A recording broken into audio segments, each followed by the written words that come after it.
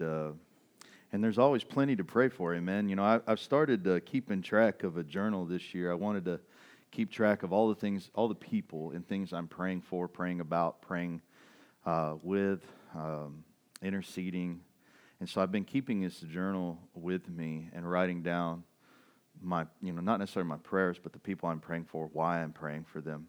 And then, like, anytime there's a testimony or anything to it, or a result, or whatever that is, whatever the end result is, I'm writing it down as well. And I think maybe by the end of the year, we could see some awesome testimonies through that. So I kind of like, I'm doing it for me, but I'm going to share it, I think, maybe when we get to the end of the year, just seal of all the things that, just how the Lord works, and this is the great part about journaling, being able to document some of that, and like, we prayed for these, remember when we were praying for this, and bam, this is what actually was the result of that, so we can see some of these things. So I'm just not ready to jump off the subject of prayer, not yet. I've been smitten a lot this week by the words of Jesus, when he said, "My house shall be called the house of prayer," and he doesn't refer to the house as anything else than the house of prayer. It doesn't have any other name that we know of other than the house of prayer. It's not called the house of, I've been saying this last week, it's not called the house of programs. It's not called the house of men's ministry and women's ministries and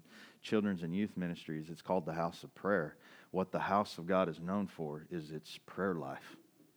Let me say that again. What the house of God is known for is its prayer life. If there was ever going to be something that we associated ourselves with, to this morning I was being asked about my Marine Corps background by some people at work, and that one of the things that I was telling them, they were talking about just the reputation of the Marine Corps and stuff. There's a nice thing that's associated with that my nephew was out here talking about going in the military, and he was asking me about the Marine Corps as well, and some of you got to meet him, and there's this neat thing, like I told you, it's like, hey, when you're part of a service, you get all the reputation that comes with that. Well, the reputation of the church is the house of prayer. That's the reputation of the church, or what it's supposed to be, right? When I say the word Marine, when I say the word Army, Navy, whatever, it has its own reputation. As soon as you say it, it's almost its own vision of what, the idea of what you're talking about. Well, if the church is called the house of prayer, that should be the first thing we think of.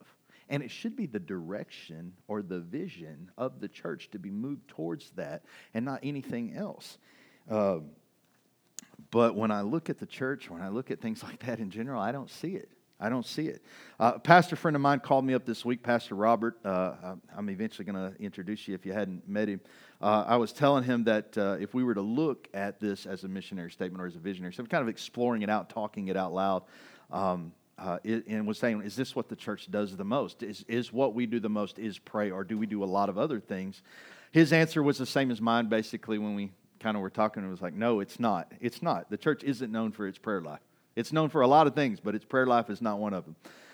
And when I asked him why he thought this, his answer kind of the same as mine, that the prayer service is the least populated service of the church. Truth. Just truth. Go to any church, less than 10% of the church is going to come to the prayer service. If we were to have nights of prayer, less than 10% would show up, right? And he's right, man, right? When he says that stuff, he's right. I can't deny any of that. He's right. He's like, listen, I'll start out a prayer service. It'll start out great. And then over time, it'll dwindle and dwindle and dwindle and dwindle. And he said, so we tend not to spend a lot of time on anything that looks like it's dying. Right? We don't put our efforts into something that looks like it's on the edge of death, that is dwindling down. It doesn't seem productive. So we put our energy and our time into the things that look successful or appear successful that people want to be a part of. And that's why our men's ministries, children's ministry, youth ministries, these things look populated. And because they're populated, we invest in them. The irony is we don't invest in prayer. I started to think about this, and I literally, in the spirit, when we were kind of talking back and forth, this is kind of how iron sharpens iron, where we're kind of fleshing an idea out, right? And I was like, I wonder if Gideon felt that way. Gideon's sitting there getting ready for the battle at hand, knowing he needs to do something about it. Gideon has the same idea we all do. We win by numbers, just by the sheer attrition of numbers. If it's 10-1, I feel pretty good that I'm going to win, right? The problem with that is God said, you got too many. And Gideon had to watch as God dwindled his numbers down. God, I barely got enough to get the job done. Yeah, but that's perfect. That's exactly where you need to be. And I've started to wonder, I was like, one of the things I said to Robert, I said, he goes, yeah, because he was sitting there saying, he goes like, he said, those numbers just start dwindling. I said, I wonder if that's how Gideon felt right before the victory. The irony of the prayer service is, I heard Lyndon Ravenhill say, he called it this one time, and I think it's great. He called it the Cinderella of the church.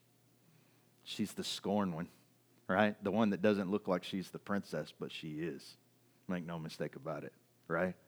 And that's the kind of neat thing. We watch God do this a lot where he dwindles down numbers. He makes it feel like it's impossible. I mean, when you if you read the Old Testament, you have to really know, like the idea of a prayer service is kind of a joke in the Old Testament. When Elijah wants rain, or when they needed rain, who prayed? Did they organize corporate prayer? No. One person grabbed the attention of God and brought rain, right? When he wanted to shut the rain down, what did he do? With a word, he shut the rain down. I love the book of Samuel where it says that anything that Samuel prayed happened.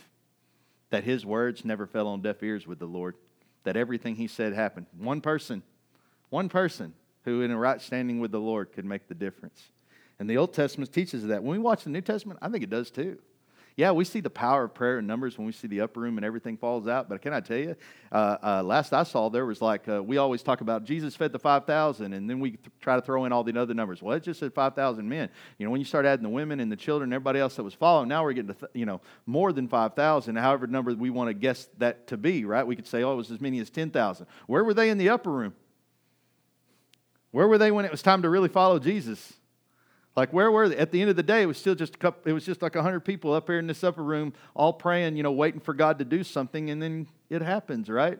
Still such a small number, right? 100 people praying produced 3,000. I mean, come on, Acts 2, 100 people praying produced 3,000. It produced salvation, man. It produced a lot of things, right? Jesus prayed by himself a lot. And it produced a lot of fruit. So I wonder sometimes if God isn't dwindling our numbers just to sort this thing out. Like, all right, let's just get to the prayer warriors. Let's just get to the ones that are going to pray, man. And listen, God's got love for those who struggle in that. He loved Peter. Peter was right next to him all the time sleeping. Golly. I mean, how many of us would just love to sit next to Jesus while he prays? Peter had the opportunity, and he found it downright boring. Think about this. It makes you wonder if Jesus was as charismatic as we are, right? I mean, is Jesus out there praying like sometimes we do? God, I am telling you. And like we're going to speak, like as if we speak louder, he'll hear us better, right? And so we're loud and we're charismatic and we're boisterous, right? Ain't nobody going to sleep next to us because we're loud. I mean, we're charismatic people. We're aggressive and stuff like that. But Jesus, apparently not so much because everybody struggled just not going to sleep next to him. So Jesus must have been one of those quiet praying guys, Is he praying or is he really sleeping too? Jesus wake up every 5 minutes. Why are y'all sleeping? Man, we thought you were. I wonder about that sometimes. Listen, and I think a lot of us, we start off prayer, we have good intention, and we all want to be a good prayer warrior, but difficulty, adversity comes, distracts us, subverts us into thinking about other areas of our life. I honestly believe that the devil can keep us from praying. He has little to fear. I do. And as long as we're not the house of prayer, the devil has little to worry about. Look at this world. I just think that's the truth. The devil isn't against comfort.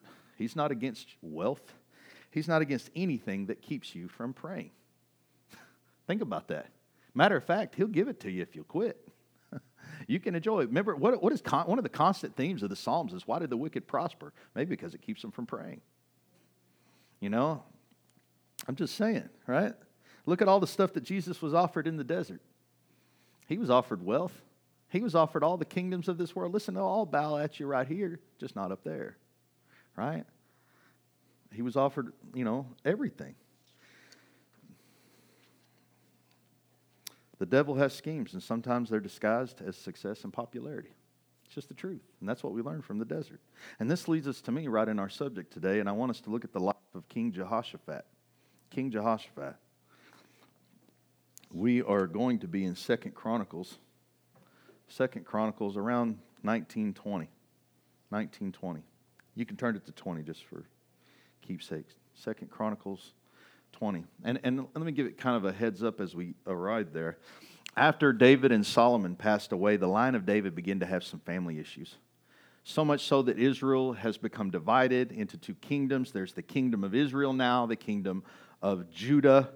Jehoshaphat was the fourth king in the kingdom of Judah. He became king at the age of 35.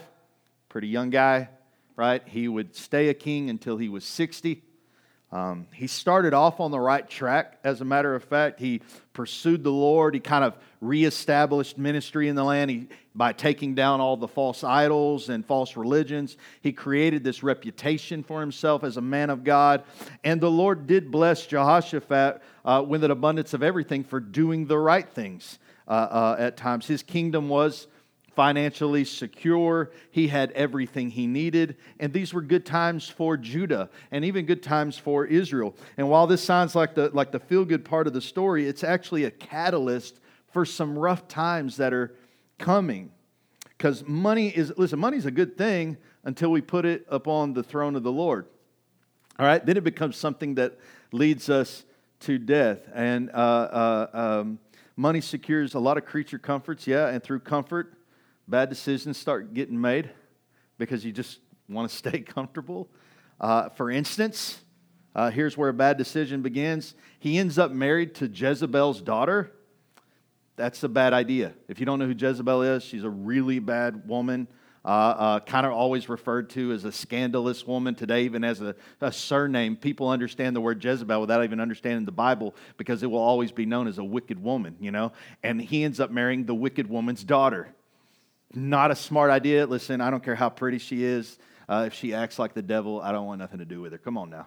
That's the way that is, right? Wealth and comfort had created issues within the heart of Jehoshaphat, things that he began to struggle with, and all this zeal that he had when he was young and it began to now diminish. His eyes had started to gaze upon other things because it's security and comfort. It's a time of peace at that time, right? And all of this eventually left him in the middle of a war that kind of starts in chapter 19. We're going to begin in chapter 20, but it kind of starts there, this thing where his eyes start to gaze. And basically what's going to happen is there's going to be this thing that begins to scare him a bit and put him out of comfort. And as soon as he's out of comfort, he's kind of scared straight back towards God.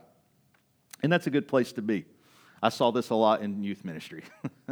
Oh, I'm in trouble. Time to pray, right? I mean, this is the story of Jehoshaphat. If everybody, I think, relates to that, hardly like, oh, I don't pray much. I don't pray much. Let something happen in your life that's dramatic, and all of a sudden, it's amazing how you'll become a prayer warrior. And I really think like this, Jehoshaphat, he's like a lot of us, right? He struggles to get a grip on his faith, to get a grip on his life. He struggles getting swept up in the culture. We see that a lot. There's a lot of beauty in this world, and some people get swept up into some of that. He makes bad decisions. He gets himself in trouble from time to time.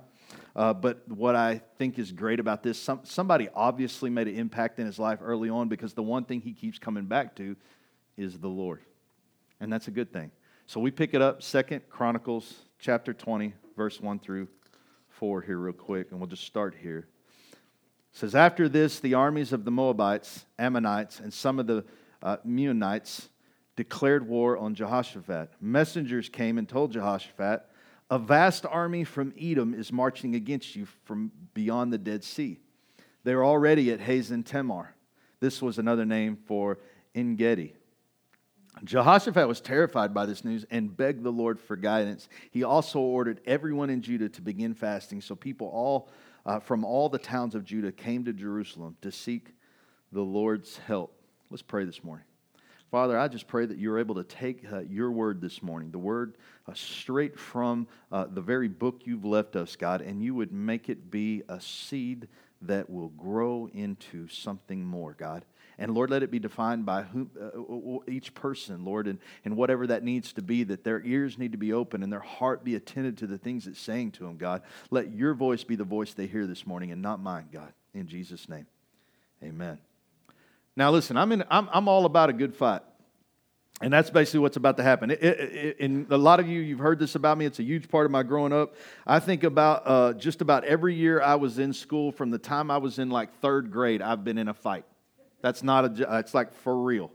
I've always been amazed, I guess more in my life because I've fought so much in my life. I'm always amazed when I meet people who've never actually been hit ever. I'm like, oh, how did you escape like life without that yet? You know, like it's hard for me to fathom that. Like, but maybe like I realize that not everybody has the poor mouth that I have at times, and I did not have the willpower at times to control my mouth. And my mouth wrote a lot of checks that it could not cash, and people came to collect. And so that I struggled in that. I mean, I'm all for a good fight, right? But listen, 3-1. That's what's about to happen here. 3 nations rising up against one. I'm not going to lie. I'd probably like tuck tail and be like, oh, I'm sorry. I'm sorry for what I said. I apologize. I don't want any part of this. And this is what Jehoshaphat's kind of faced with, right? But the problem for him is that running isn't an option. He doesn't get to run on this deal. This isn't like 3 guys coming to beat you up and all you lose is your reputation out of the deal. This is 3 nations coming to destroy his nation, right? The enemy is approaching. Rumors have already begun to stir. By the way, when it says the word vast in the passage, it means bigger than you can imagine. That's what vast means. Like I have this idea of how bad it could be, but no, it's worse.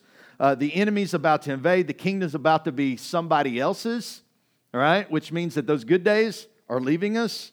They're facing either a total annihilation or, to me, worse is slavery, where you just sit in it and you become the slaves of other nations. And what do you do? What do you do? I mean, everything was good and now it's not. What do you do? Jehoshaphat, well, he falls on his face. You know, the big question when we look at something like this is when things get tough, what are you doing? What are you doing? When things get tough, I mean, are you praying? And if not, why not? Right? I can't tell you how many people I see exhaust themselves and their strength trying to fix things that they can't fix or worry about things that they can't do anything about. You know, I try to remind my wife at times when she struggles with a little anxiety about thinking about something that's in the future, that's 4 or 5 months later. We're going to work out some things here where she's working out at where I work, kind of temporary, because she's going to leave her job and be more of a stay-at-home wife right now. Well, she struggles thinking about what our finances are going to be. I'm like, I don't care what they're going to be. It'll work out. The Lord is good to us. We'll figure this out, right? But when she struggles with that anxiety of those things, I remind her, anxiety is temporary atheism. Just the truth. Anxiety is temporary atheism. Do you not believe the Lord is who He says He is? Do you think the Lord would let us fall and die? No, the Lord's going to take care of us. He always has. He's created a reputation of our life as someone who's always going to look after us and take care of us. Why fret now? Why fret now? God has built a reputation with you. Trust Him for His reputation. Trust Him. And it just sometimes we need that reminding. But that's the thing. What do we do when that comes over us? Do we remind ourselves? Do we go back to the Lord and remind ourselves who He is? Do we talk to Him? Do we pray? Do we surrender to the act of prayer? Right? Do we surrender the issue to God? Those are the things we should be doing. Look back at the prayer for Jehoshaphat in verse 5. It says, Jehoshaphat stood before the community of Judah and Jerusalem in front of the new courtyard at the temple of the Lord. He prayed, O Lord, God of our ancestors, you alone are the God who is in heaven. You are ruler of all kingdoms of the earth. You are powerful and mighty. No one can stand against you. O our God, did you not drive out those who lived in this land when your people Israel arrived? And did you not give this land forever to the descendants of your friend Abraham? Your people settled here and built this temple to honor your name. They said, wherever we are faced with any calamity such as war, plague, or famine, we can come to stand in your presence before this temple where your name is honored. We can cry out to you to save us, and you will hear us and rescue us. And now, see what the armies of Ammon, Moab, and Mount Seir are doing. You would not let our ancestors invade those nations when Israel left Egypt, so they went around them and did not destroy them. Now see how they reward us, for they have come to throw us out of your land, which you gave us as an inheritance. Oh God, won't you stop them? We're powerless against this mighty army that's about to attack us. We do not know what to do, but we are looking to you for help. That's a great line. I love how this prayer resembles Habakkuk's. Remember Habakkuk's, Lord, I have heard what you've done in the past. Now see what we're doing now. See how, will you see us now and answer us? I love that. That's just kind of the same way, right?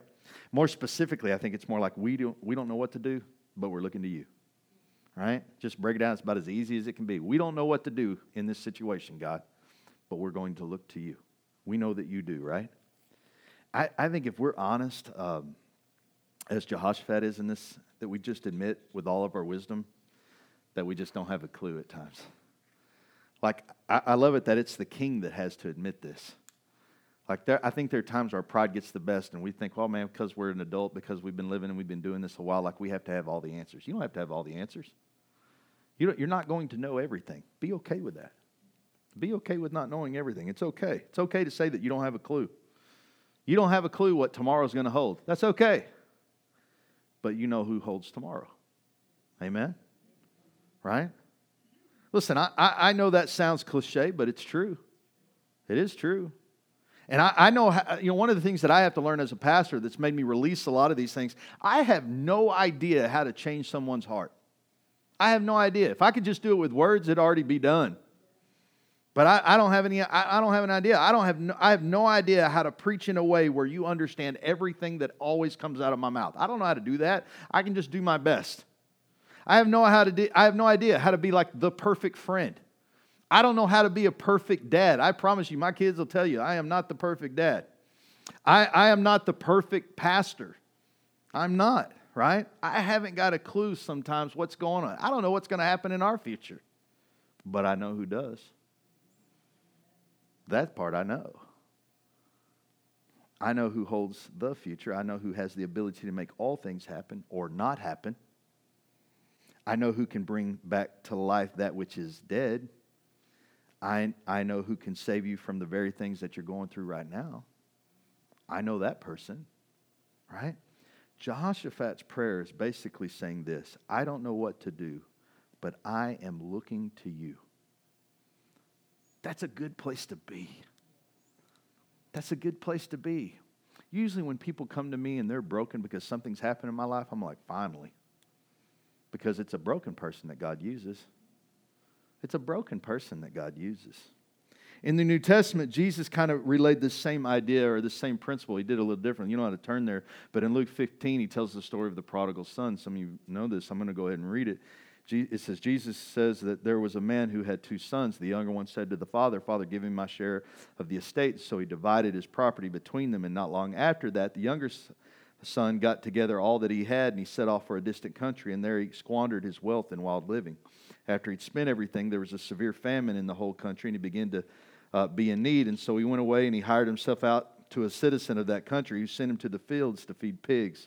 He longed to fill his stomach with the pods that the pigs were eating, but no one gave him anything. And when he came to his senses, he said, how many of my father's hired servants have food to spare?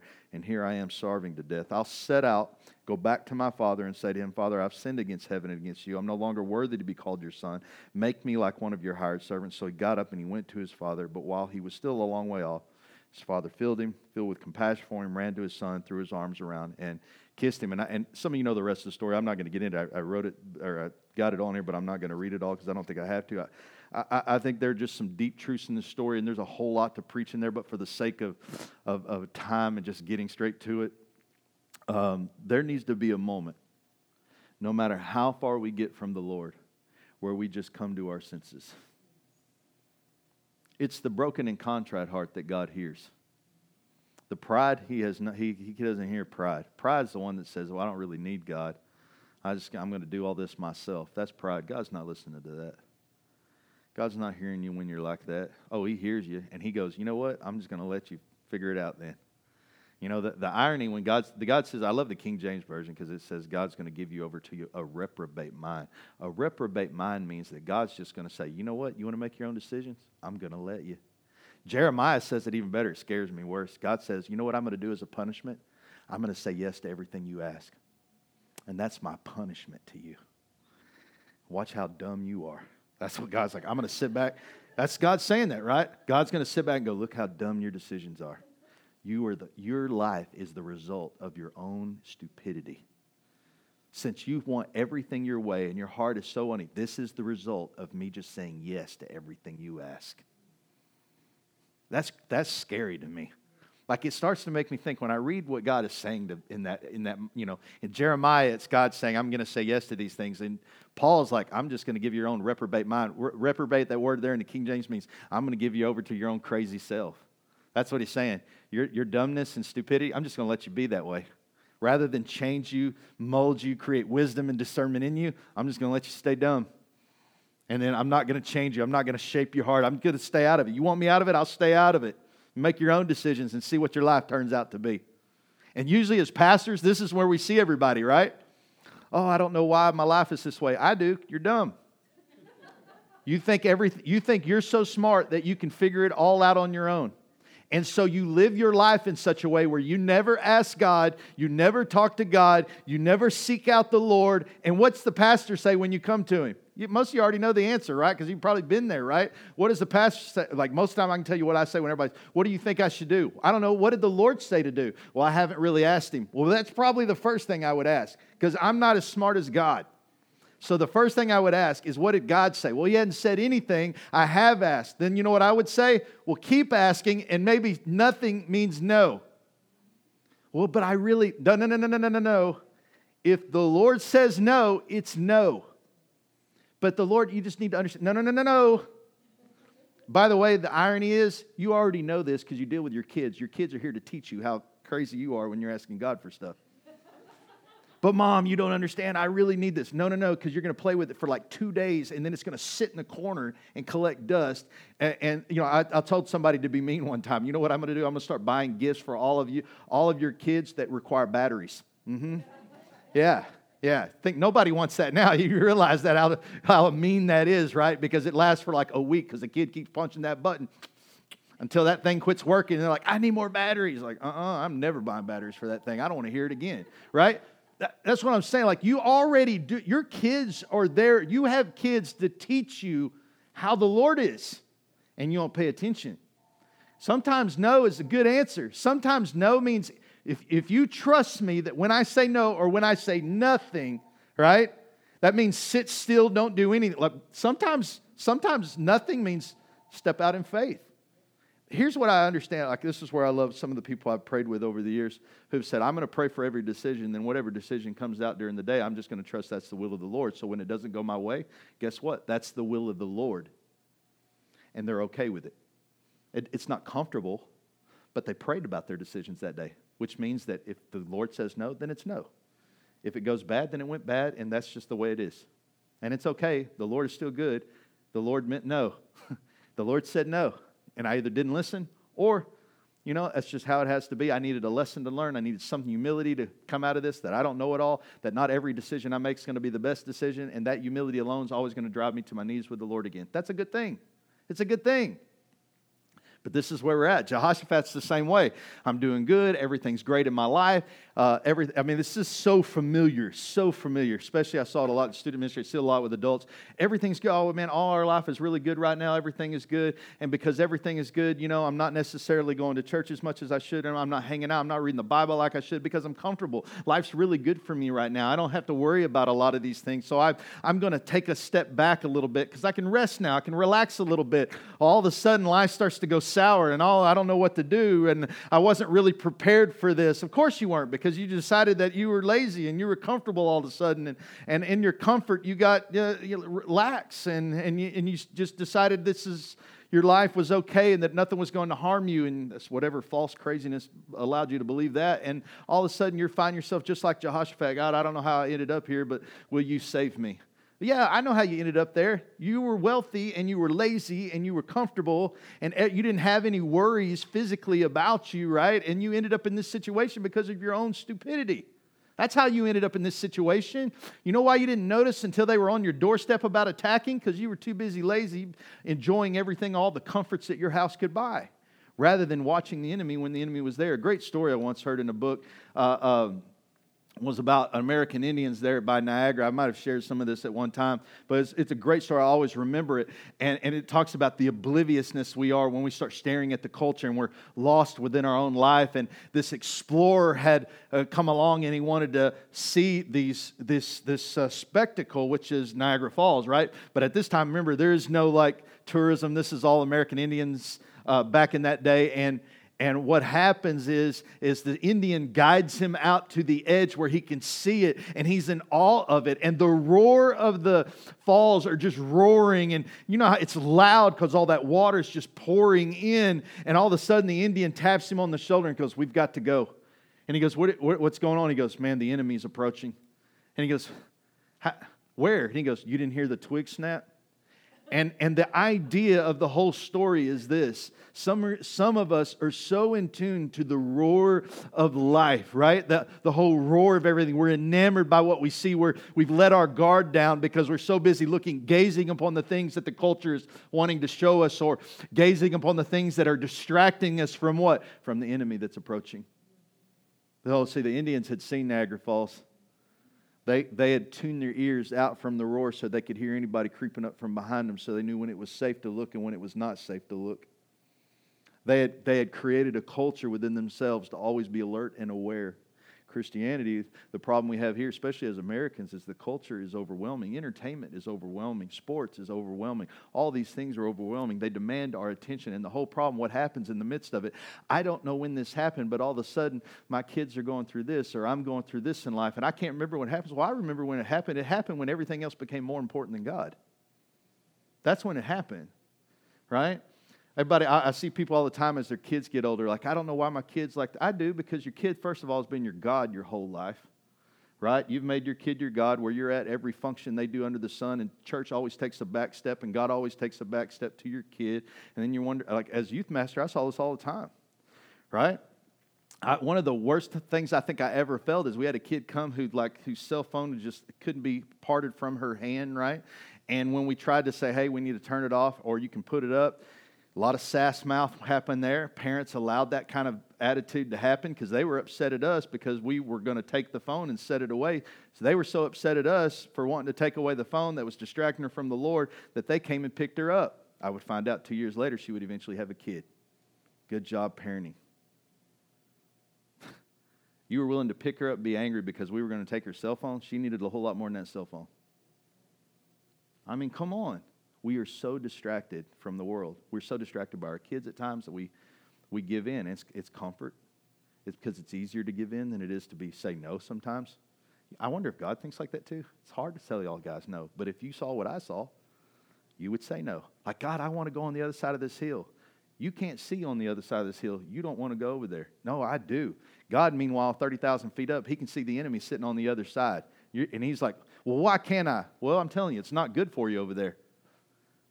Maybe he's not telling you everything because maybe you wouldn't understand everything. But you got to trust him sometimes that God sees more than you. God might know more than you. And the thing is, this is life. God asks you to trust him. He does not going to share with you what's on the other side of your decisions. He's asking you in faith to trust him. Trust him. We've got to get to that point.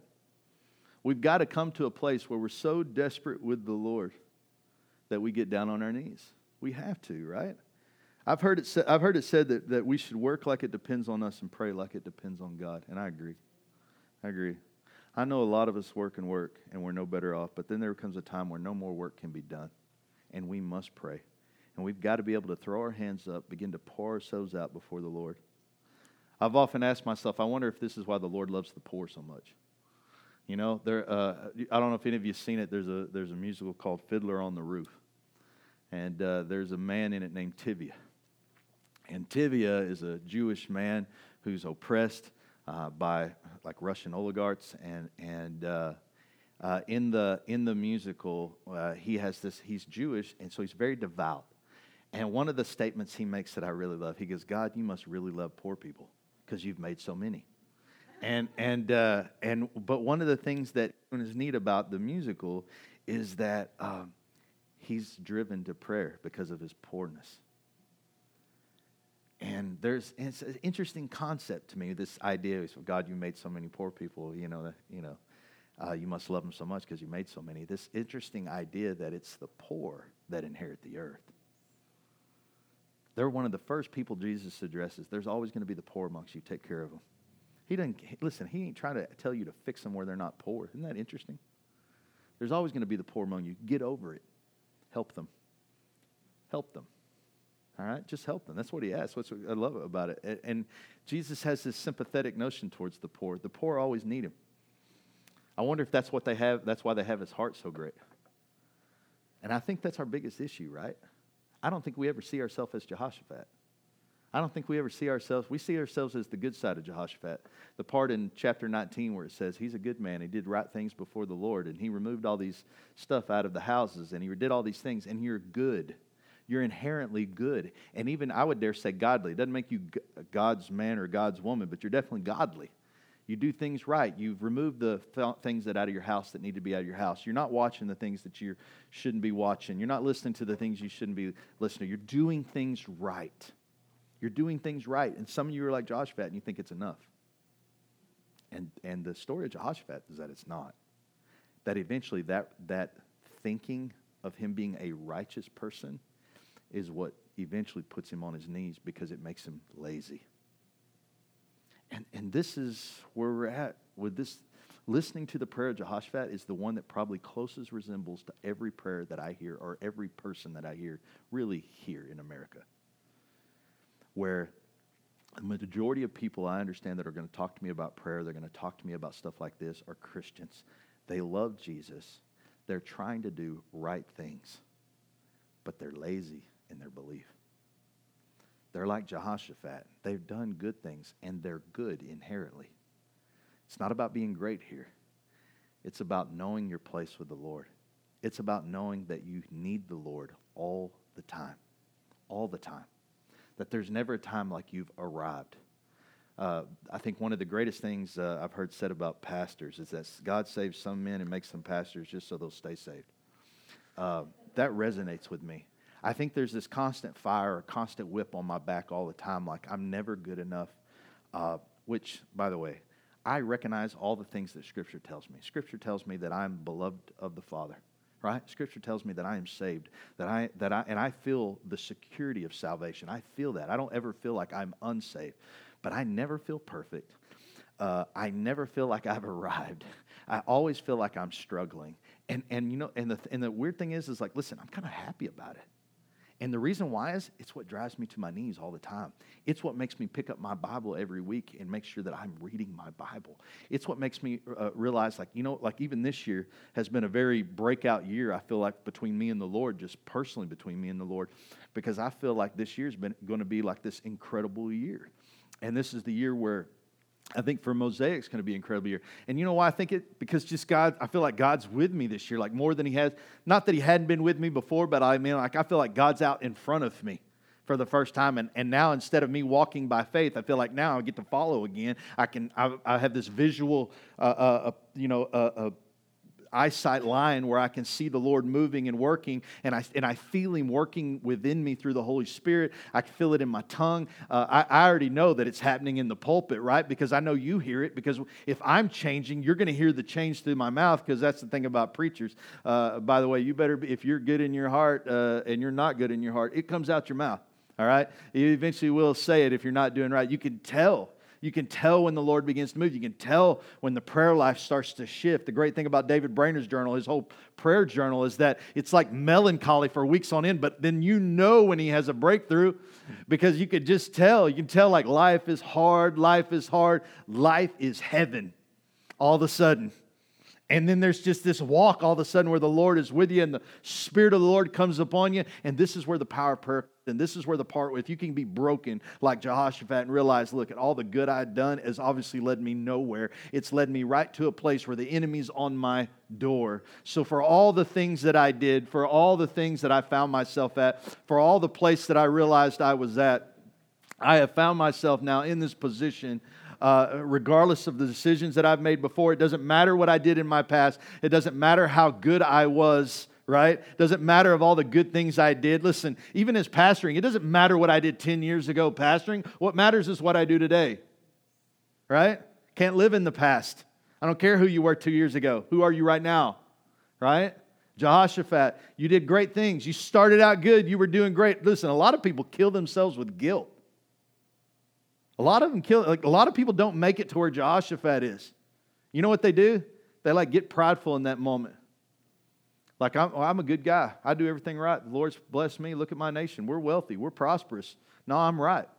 So here's what we're going to do. We're just going to go fight them because the Lord's with me. And then they get slaughtered, right?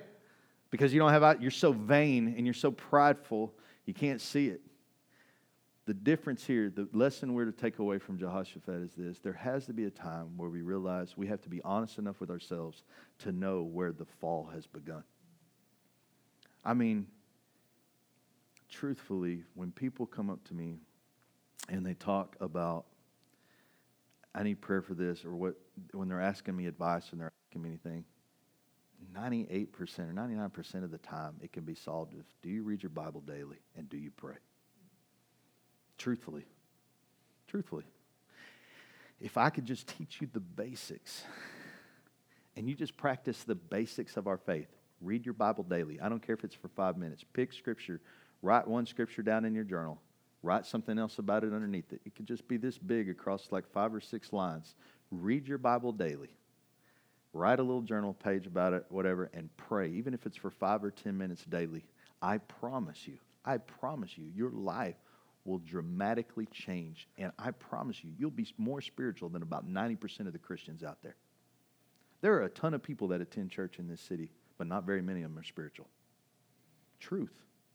And I'm telling you, there's pastors that would agree. The hardest thing to get anybody to do in Christianity is just to be a Christian. Because it's not about how you act. Listen, don't worry about the things you say or how you act. If you'll read your Bible and pray, it will change the way you act and change the way you talk. Quit worrying about the outward things.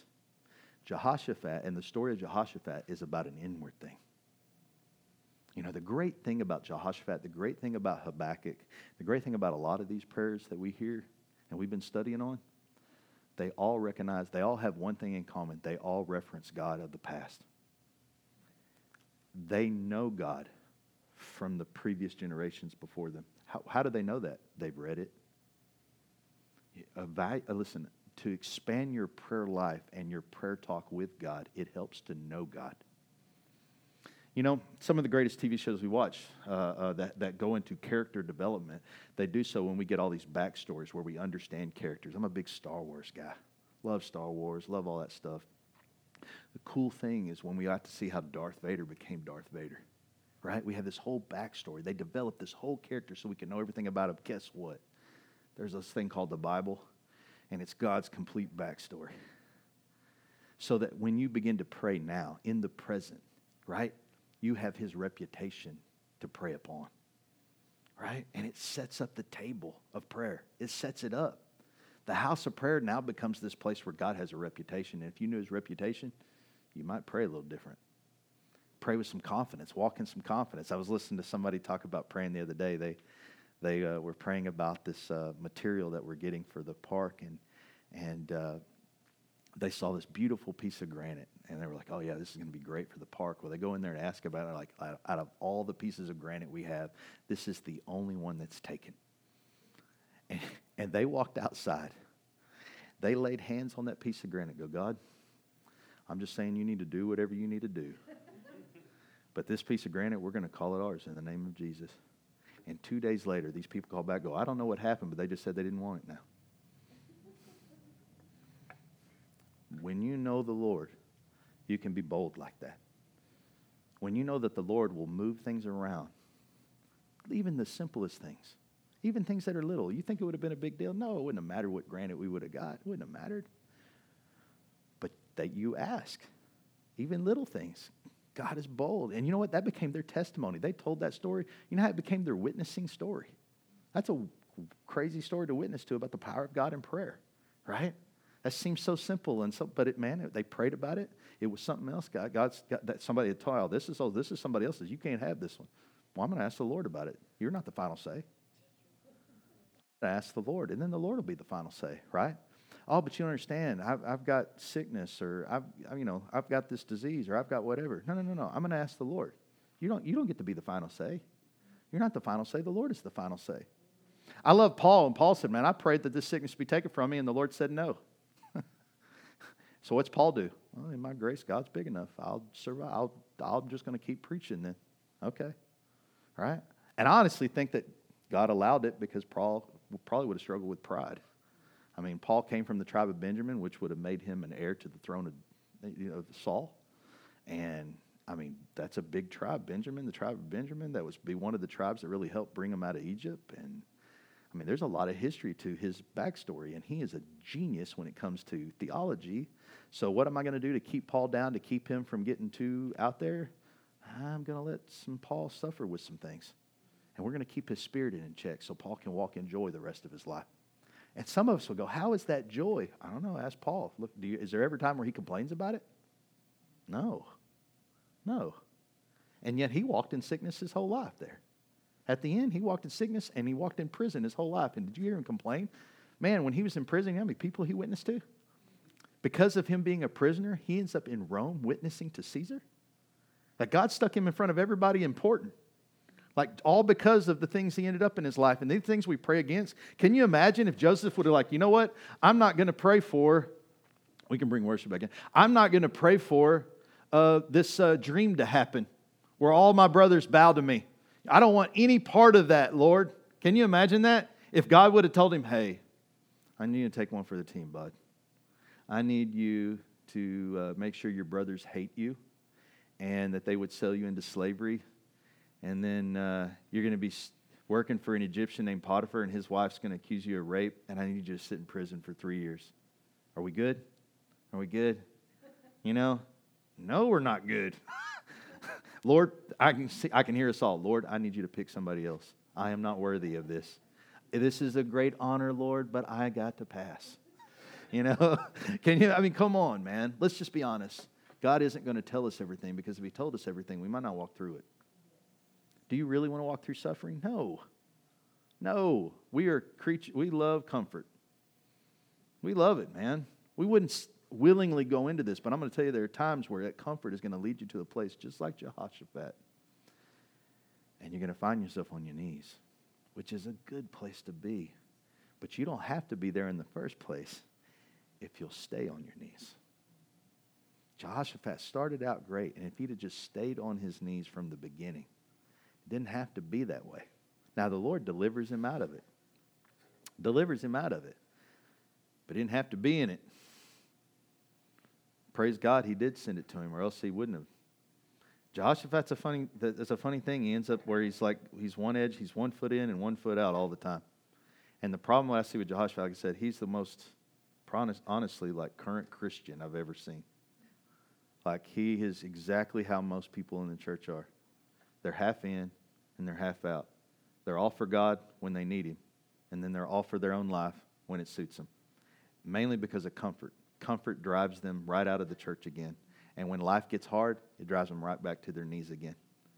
And I see that all the time. In youth ministry, it's like we would always say, like, we'll just keep getting them saved every week, and one of these times it's going to stick.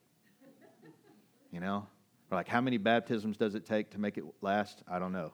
But we're going to keep dunking you in the water till you come out right. That's just how it's going to be. And listen, the life of the Christian, and we've said this before as worship is coming, is really about getting back up. Everybody falls. Everybody fails. Everybody trips up and ends up in and out, even me. Early on, before I started ministry, I found myself in and out. I found myself mad at church. If you hadn't been mad at church yet, man, you hadn't been at church long. Yeah. If you hadn't been the religious Pharisee yet, you hadn't been at church long. You know that part where you think you're better than everybody else because you do everything right and you keep coming to church and that somehow makes you more saved and better off than everybody else? No, that if that doesn't happen to you, I'm telling you it will. At some point you will start to think because you come more, you're like more spiritual. That's not true either.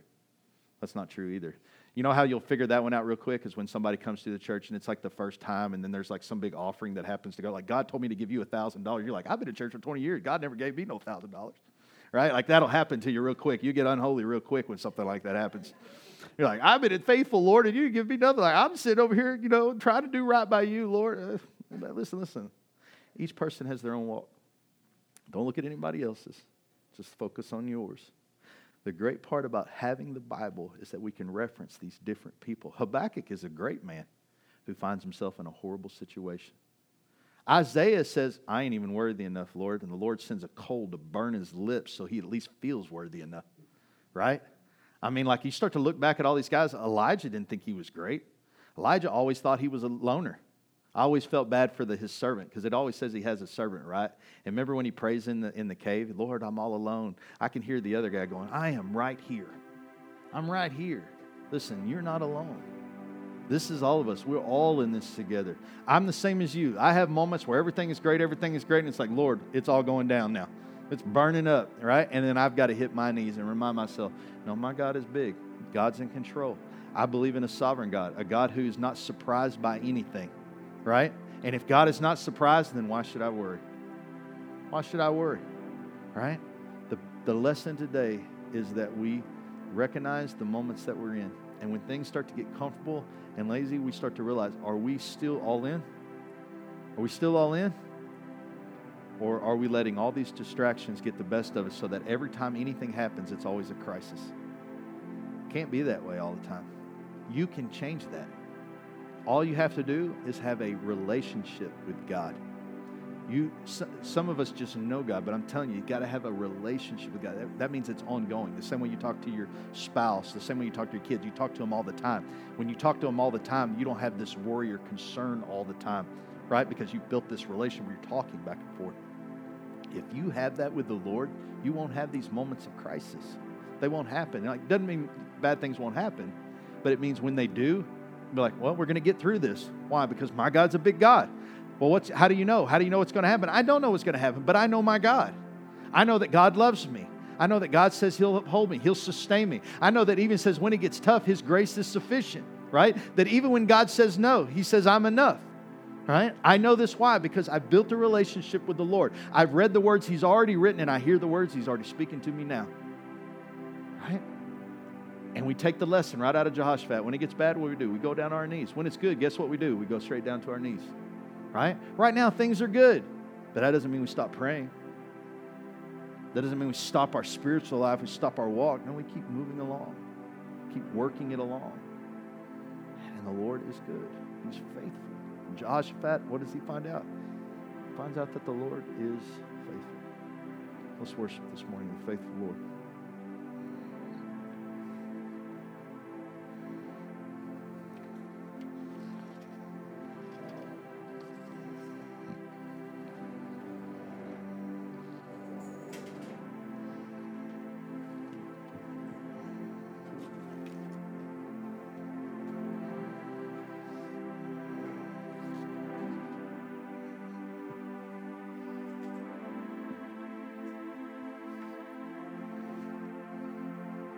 Thank you for your faithfulness, Lord. Thank you for your grace. Thank you for your mercy that we don't deserve, and yet you just give it freely. Thank you that in times of doubt, Lord, you rescue.